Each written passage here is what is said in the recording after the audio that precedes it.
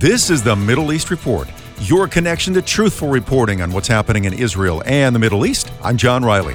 It's hard to find news sites out there that are accurate when it comes to reporting on what's happening in Israel and the Middle East.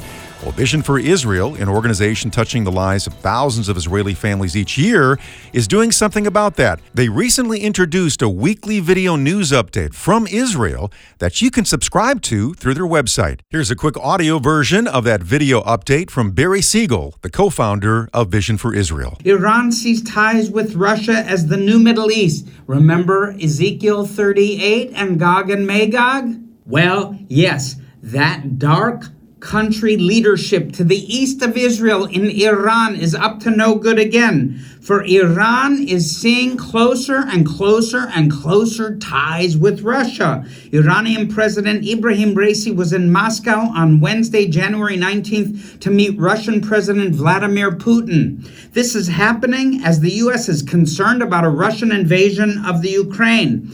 Moscow has backed Tehran at the Vienna nuclear talks with the West. And this is also as Russia might also be taking part in another naval drill together with Iran and China. Something is afoot, people. I don't like what I smell or see. That's right.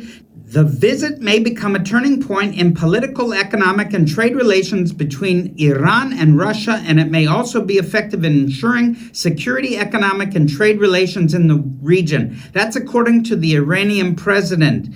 And this is something we need to be aware of. Once Russia gets drawn in to this alliance, which is not just economic, but security and with defense, Israel is facing more than just one potential enemy. It could be, and I hope not, but it is written in the word that we may very well see something going on between this alliance of Iran and Russia and also China against Israel. I don't know. Be sober, be minded, be watchful. Your adversary, the devil, prowls around like a roaring lion, seeking someone to devour, and that includes the nations as well. Israel is now being promoted as the Vaccination Nation. They are now encouraging citizens to get a fourth COVID shot, including shots for children. I've got good news for all of you, especially if you've recovered from coronavirus like I have.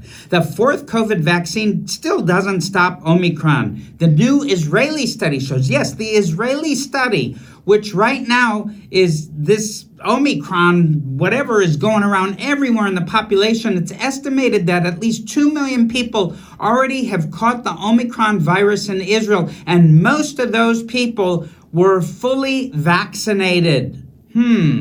Well, we will see more in the future as another Israeli study came out recently and just said that those with natural immunity are still well off against the variants, and that is good news for those of us who are recovered. Even a fourth shot of COVID-19 vaccine is not good enough, I'm quoting them, to prevent Omicron, according to a preliminary study in Israel. Well, despite increased antibody levels, the fourth vaccine only offers a partial defense against the virus. Also now, the U.S. warns against travel to Israel due to the surging Omicron infections.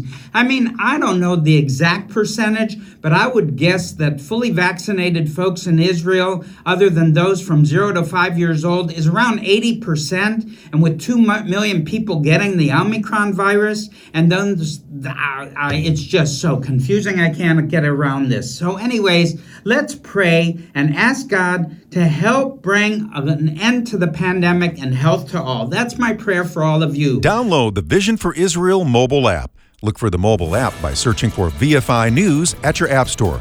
You can also visit their website, visionforisrael.com. Visionforisrael.com. Thanks for listening to the Middle East Report, your connection to truthful reporting on what's happening in Israel and the Middle East. I'm John Riley. Podcasts of this show are available at afr.net.